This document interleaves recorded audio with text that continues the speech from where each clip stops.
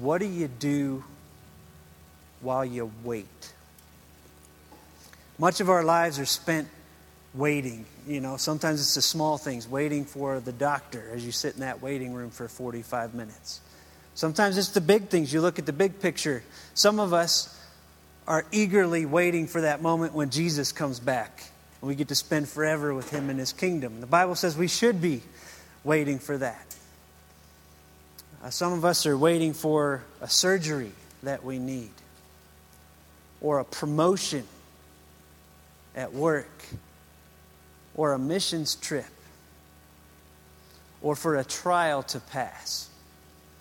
We spend a lot of our lives waiting. What do we do while we wait? That's a good question. And I think we see an answer in the passage that we're looking at today as the Apostle Paul goes to the city of Athens. And you'll see why it is, I believe, he's just waiting there. As you turn to your Bible, Acts 17, verse 13, we're going to see first how he ended up there. Now, just as a backdrop, you'll remember there were some cities Paul went to that were so obviously the call of God. Like the city of Philippi. You remember God gave him a vision. Hey, come here. We need you. That was like Paul knew. I'm going here on a mission. It was different in Athens. Verse 13 says that when the Jews in Thessalonica learned that Paul was preaching at Berea, some of them went there too, agitating the crowds and stirring them up. So in other words, he's in this city called Berea, he's preaching, and trouble sets in. And he's got to get out of there for his safety, right? 17 verse 14 says, the believers immediately sent Paul to the coast, but Silas and Timothy stayed at Berea. Those who escorted Paul brought him to Athens and then left with instructions for Silas and Timothy to join him as soon as possible. The trouble set in. He had to get away for his safety, and he headed down to Athens. Now check out what it says in verse 16. While Paul was waiting for them in Athens. He's just waiting there for his partners, Silas and Timothy, to come join him. But what did he do while he waited? Did it become all about Paul? Like, hey, I'm just going to do some sightseeing, take it easy, see what this city has to offer? No, what he did and what I think we can learn from is he did three things, and we're going to go through each of them. First, he looked around. He was very aware of what was going on in this city of Athens. Second, he engaged that city. And third, he used the culture of that city as a bridge to the truth about Jesus Christ. He looked around, he engaged the culture, and he used that culture as a bridge to talk about the truth of Jesus Christ. I think that's a good model for us. Athens was a city in decline at this point in history. Many of you know about all that happened in Athens. 3 or 4 centuries BC, it became the first democracy that we know of in history. It was famous for its art and its philosophy, its buildings. But that was 3 or 4 centuries prior to when Paul got there. By the time he got there, it had been ravaged a couple times in war. And there were only about 10,000 people living there. Yeah, they still had some universities that people would come to from around the world to get educated, but it was in its decline. I think culture in decline may be a relevant message. Just the buzz I get out there when you talk to folks about where we're at in our country, whether you look at the moral decline, whether you look at the biblical illiteracy in our country, the uncertainty about national health care, or even the fact that it just seems that nobody in Washington can get along on anything. There's a general feeling that we're a culture in decline. So what do we do about that? I mean, there's a temptation, right, to say, I'm going to go bury my head in the sand. I'm going to go hide out in my church. I'm going to hide out in my Bible. And obviously we need all those things. But if we look at what Paul did, he did anything but bury his head in the sand. He looked around. He was very aware of what was going on. There's a group of men in the book of Chronicles in the Old Testament that were described like this. They were described as the men of Issachar who understood their times and knew what they should do. They understood their times and knew what they should do. That should be a great description of the Church of Jesus Christ in the world today. We should know our times. We should be aware of what's going on in our culture. We should be reading the news. We should be engaging with people out there, seeing with eyes wide open what is going on. I don't know how many of you guys heard recently about what happened on a train in the San Francisco area. There was a college student named Justin, 20 years old, went to a college in San Francisco. He's riding the train, as are many other people, and a man stood up on the train and pulled a gun out. And he walked around the train car waving it back and forth, back and forth. 3 or 4 times he waved his gun around as though he was choosing who he's going to shoot.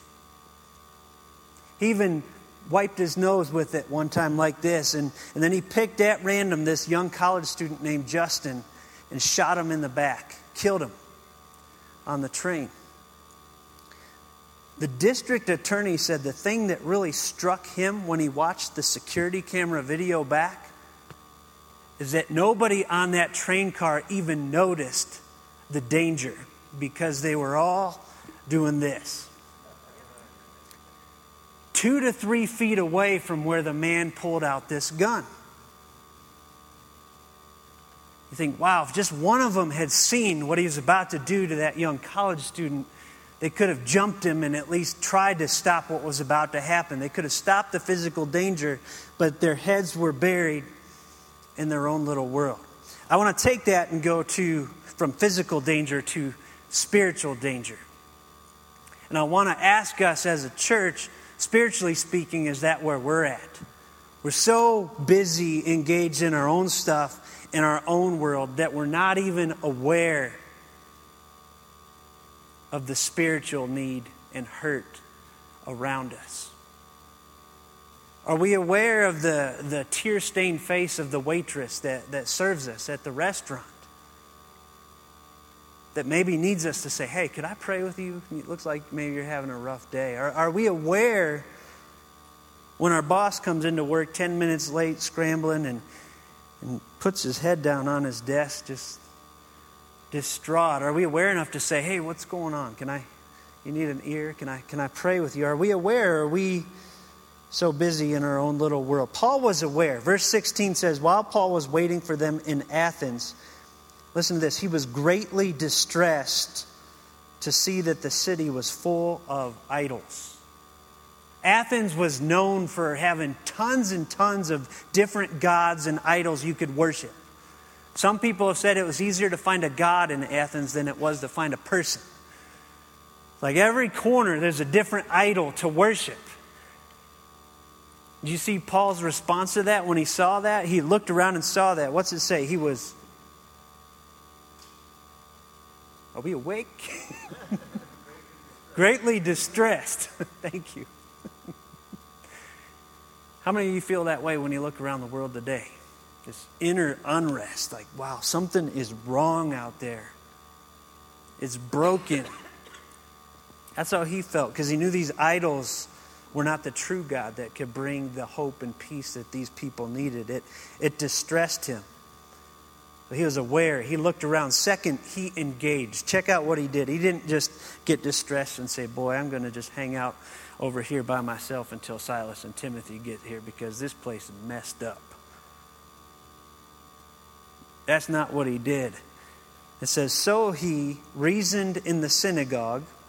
You remember that's where the Jews in cities met. He went there, talked to them about Jesus, with both Jews and God-fearing Greeks, but not just in the synagogue. It says, as well as in the marketplace, day by day with those who happen to be there. He's going to the synagogue, and he starts to talk to these folks about the Jesus that they need. He goes to the marketplace. He starts to talk with them about the Jesus that they need. Verse 18 says, a group of Epicurean and Stoic philosophers began to debate with him. You got two groups here.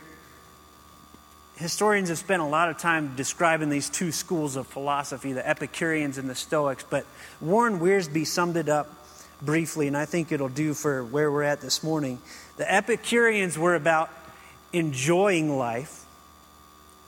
The Stoics were about enduring life. Epicureans said enjoyment is the ultimate aim, and often it was a lofty kind of enjoyment, like this avoidance of pain. Sometimes it became very sensual. Stoicism's like, hey, just keep all feelings out of it. Let's just endure this and get through this life.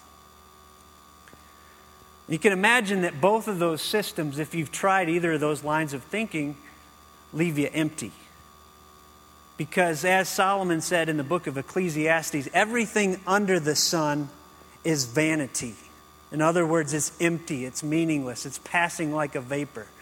So if you make just simple enjoyment for enjoyment's sake your ultimate goal without God, you're destined for disappointment. If you make just making it through day after day after day your goal, obviously that leads to disappointment. Paul knows these people need a personal relationship with God if they're going to have the meaning thereafter. But they responded not too favorably when he started talking about this. It says some of them asked, what is this babbler trying to say? Babbler is bad enough in English, but when you break down what that Greek word, where that came from, means, it basically is the picture of a bird picking up scraps on the ground. And it came to mean anyone that went around gathering different ideas from different places and then just tried to spit them back out as best they could. They didn't really know what they were talking about. They're just like gathering all this stuff and then blah. That's how they saw Paul, as this babbler. Others remarked he seems to be advocating foreign gods. They said this because Paul was preaching the good news about Jesus and the resurrection. Obviously, that's what Paul always preached, right? Jesus and the resurrection. Now, I think about Paul, and I see him engaging this culture. I think about all the pictures that Jesus used for believers in this world. He called us salt, right? Salt's no good unless you put it on the meat. He called us light, and he said light's no good if you hide it. You got to get it out there. He called us yeast, and yeast is no good if it stays in the pantry. It's got to get into the dough and mix its way through. That's what you see Paul doing here, and he wants to tell them that, hey, Jesus is the only way to find the hope that you're after. Verse 19 says, then they took him and brought him to a meeting of the Areopagus. Now, the Areopagus was this big meeting place where they would all come together and talk about ideas. Early on in the history of Athens, they would have official court councils there, and huge decisions were made. By this time, it was more of a discussion place, and there were some city officials that liked to sort of regulate the flow of conversation in the city, make sure it's not getting too out of hand. So they want to hear. It's not an official trial, but it's kind of like, hey, we want to hear what this guy's talking about, see if we should let it continue.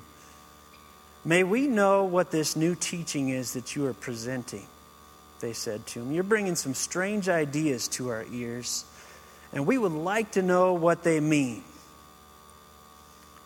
Some of them may have genuinely just been curious. Others may have been looking to say, hey, can this continue or not? Verse 21, Luke, the author of Acts, gives us almost a little bit of a derogatory comment about the folks in Athens. He says, all the Athenians and the foreigners who lived there spent their time doing nothing but talking about and listening to the latest ideas. He's like, all these people do is talk. And they're always looking for something new. Always looking for the latest buzz. But Paul's in this context. It says he stood up in the meeting of the Areopagus. And before we get into his speech, I want to tell you that third point. He looked around. He engaged the culture.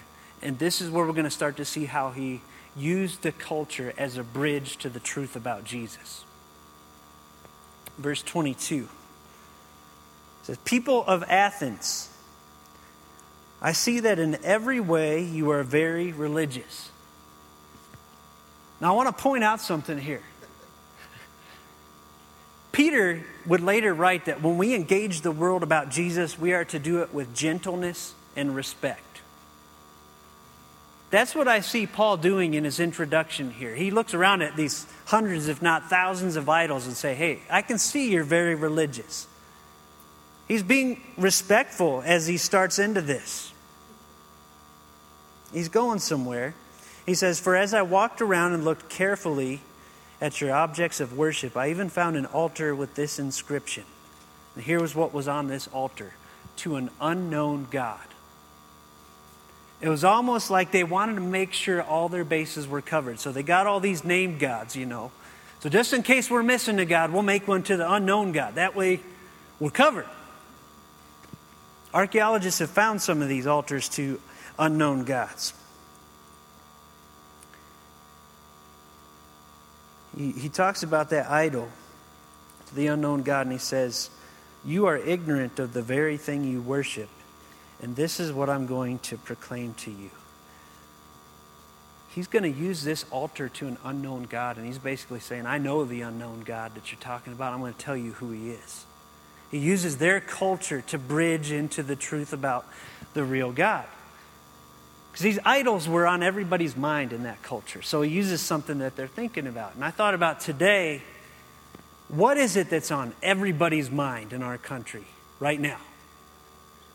Healthcare, yes. And I thought about that, and I thought, man, everybody's talking about it. How do we use that as a bridge to the truth?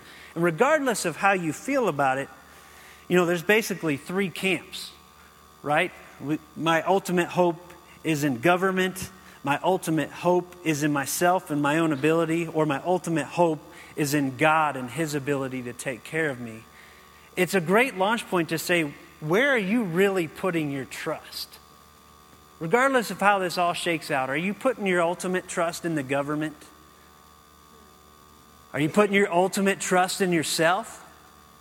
Or are you putting your ultimate trust in God? Great launch point for some meaningful conversation. So he uses that, and he starts to tell them about this real God. He says, the God who made the world. That's the first thing he's going to tell them. Listen, the real God is the creator. He created all this. He created you. He's the Lord of heaven and earth and does not live in temples built by human hands. He says this with temples in sight that these people valued. He's like, God's bigger than all this. He created the world. He created you. He's the Lord of it all. And here's the second point. He is self-sufficient. He does not need anything from anyone. Okay? He says he's not served by human hands as if he needed anything. Rather, we need him. He says he himself gives everyone life and breath and everything else. He goes on to tell them, from one man he made all the nations, that they should inhabit the whole earth. This was a smack in the face of the Athenians, because we know from history they believed they were a special people, like better than all the rest of the people. Like all the other people are sort of these barbarians. We're better. Paul's saying, no, we all came from one man. Adam and Eve, remember? We all came from the same blood. We're all equal. And God marked out their appointed times in history and the boundaries of their lands. God is the God of history. And here's why he did this. Here's the third point, that for true satisfaction, we must find him.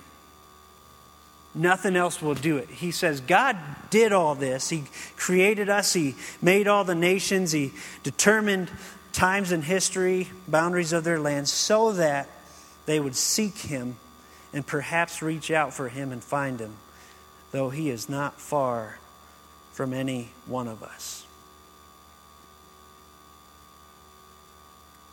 I've heard stories about this that will blow your mind. Sometimes we imagine, how in the world could someone buried deep in a Middle Eastern country where Islam is the dominant force ever hear about Jesus? I've heard stories from people I love and trust.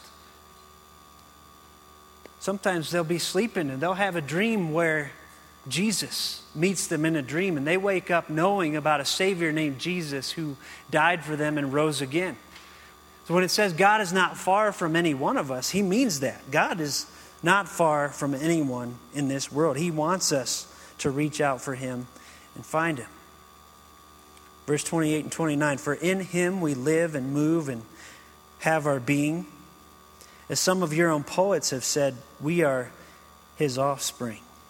Therefore, since we're God's offspring in a natural sense that he created us all, we should not think that the divine being is like gold or silver or stone, an image made by human design and skill. In other words, God made us. We don't make him. He made us. And this last part's cool. Verse 28 and 29. You see those things are in quotes there. For in him we live and move and have our being. And we are his offspring.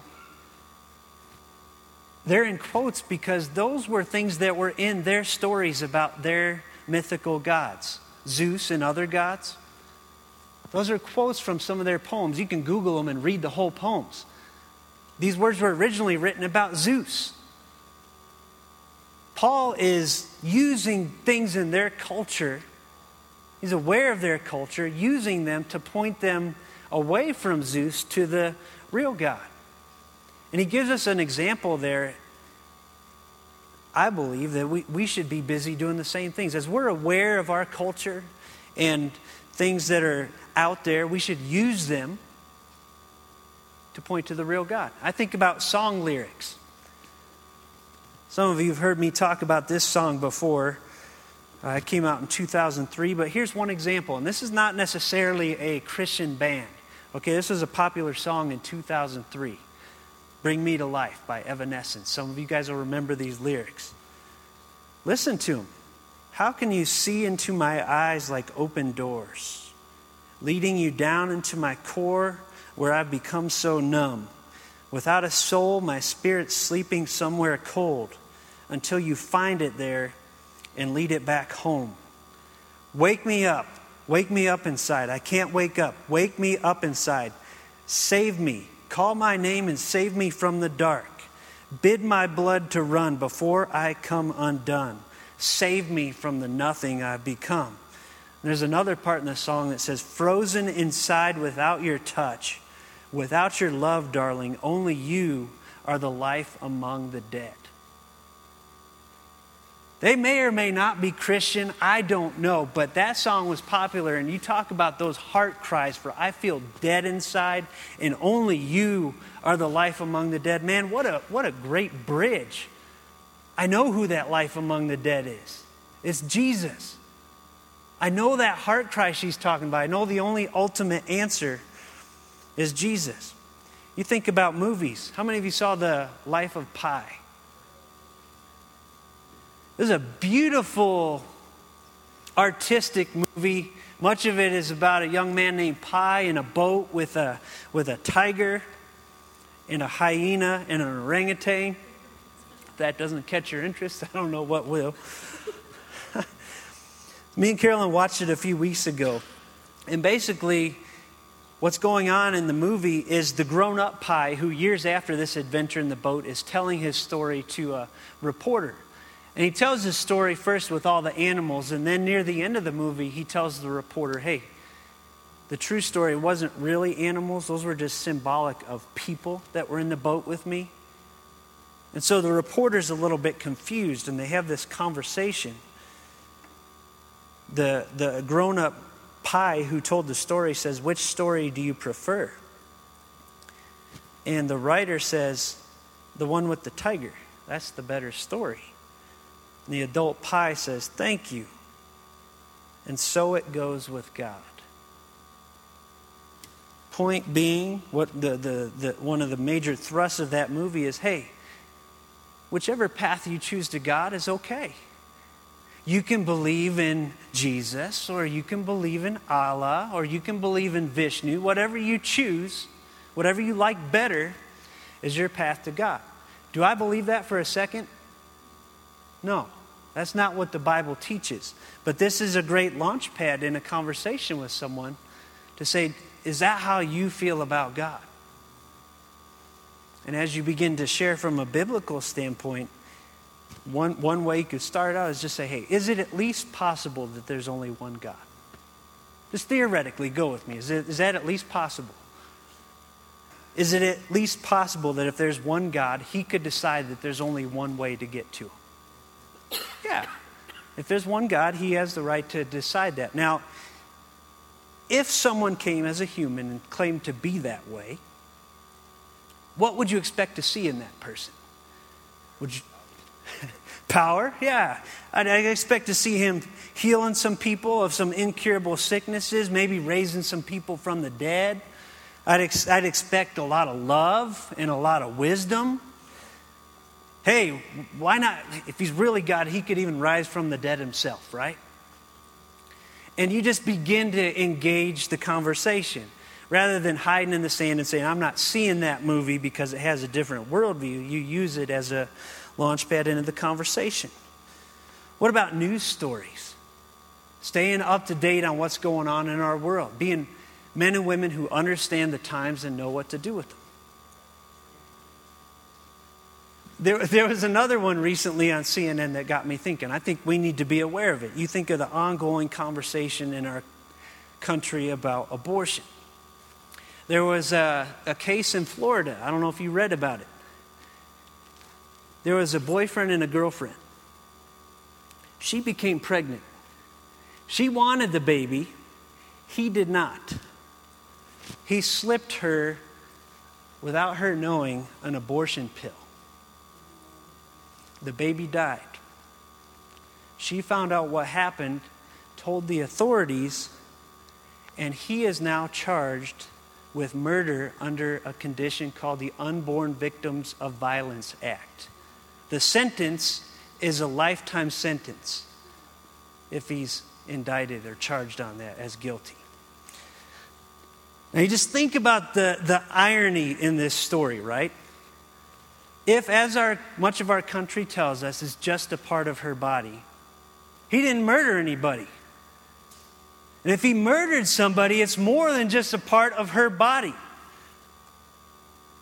But an advanced society like ours has no room for that kind of logic, right? We decide what's true based on what we want. If she hadn't wanted the baby, we wouldn't be hearing about it. It would have been just a part of her body. But because she did, it was a human being. As you engage someone in conversation, you could ask them this: are we really comfortable with deciding whether or not someone's a human based simply on what one person thinks? Or should we be looking for a more objective basis for the truths we believe? Something bigger than us, something outside of us, like a God who says we are all created in the image of God. Do we really want to go down this path where one person could decide whether another person's human or not? What about when I'm 95 and I'm in my bed and I'm sick and I can't get out and people start thinking of me as less than human? Let's put him down. He's an inconvenience. The irony goes like this. Think about the African American slave trade, right? Many of those slave owners chose to think of their slaves as less than human. And they treated them as such. And we recoil at that idea that one human would be degraded by the mere choice of another. But you fast forward to a baby in a mother's womb, and many who commit abortions today think of that unborn baby as less than human. And they treat them as such. And yet most of our country rejoices in the freedom to degrade the value of another human being by the mere choice of a mother. Why is one okay and the other horrible? It makes no sense. And so you begin to engage. Do we really want what someone thinks about another person to be the basis of truth? Or do we look for a more objective standard, such as God's Word? And to go beyond the abortion issue, just truth in general, you could launch from that to say, what is the source of our truth? Is it really how you feel about something? Or is there someone, some God who really decides what is true? And we better find out what it is, because we need Him. We need His love in our lives. He used cultural references to to speak into the truth about God. We can do the same thing today. And he goes on to tell them, verse 30, here's where he's going to get to tell them, okay, guys, it's great to talk about ideas. You talk about ideas till you're blue in the face. At some point, you got to make a choice. It says in verse 30, in the past, God overlooked such ignorance, but now he commands all people everywhere to repent. What he's saying is until Jesus came and died on the cross, he never really poured out his full judgment on sin because he was gracious. Yes, there were occasional instances where there was punishment, but he's saying he never really poured out his full wrath on sin until his own son was on the cross, and he poured our punishment on his own son. That's one of the crazy things about God and Jesus' love for us, is that he poured out the full punishment on Jesus in our place. But now that Jesus has come, he commands all people everywhere to repent. He doesn't ask them. He says, you need to change your mind about who Jesus is and where you put your hope. Now, he does that because he's righteous, but he also does that because he's loving. He knows that there is no other real hope than his son, Jesus Christ. Change your mind from trusting in your own works, your own ways, to believing in Jesus as your Savior. For God has set a day when he will judge the world with justice by the man he has appointed. He has given proof of this to everyone by raising him from the dead. He's saying this very Jesus that died to save you and invites you to believe in him, who rose again, will one day judge everyone. And the only criteria will be, did you place your trust in me? He used their culture to bridge to a very pointed message about the God of love that they needed to embrace. Here's their response. When they heard about the resurrection of the dead, some of them sneered. But others said, we want to hear you again on this subject. At that, Paul left the council. Some of the people became followers of Paul and believed. Among them was Dionysius, a member of the Areopagus. He was actually a member of this council. It's pretty cool. Also a woman named Damaris and a number of others. Paul went into this city in decline. He looked around, he engaged the culture, and he used the culture as a bridge to the truth about a Savior that loved him so much he died for him and rose again. So as we close, I just want to challenge us. If you're a believer in Jesus Christ and you're looking around and sometimes the world is discouraging, is this the model you're following? Is your ultimate hope in Jesus? That's really, Paul didn't go in there and try to fix the government, and I'm not saying we don't get involved and we don't vote appropriately and things like that, but his ultimate hope was in the power of the gospel to change human lives from the inside out. Because in the end, God's kingdom is the only kingdom that is going to last forever. It's as though he walked into Athens and said, you want to be holding on to that kingdom. Because all these other kingdoms are going to fall. God's kingdom will last forever. Are you looking around? Are you engaging the culture? And are you using it to bridge the truth of the life of Jesus?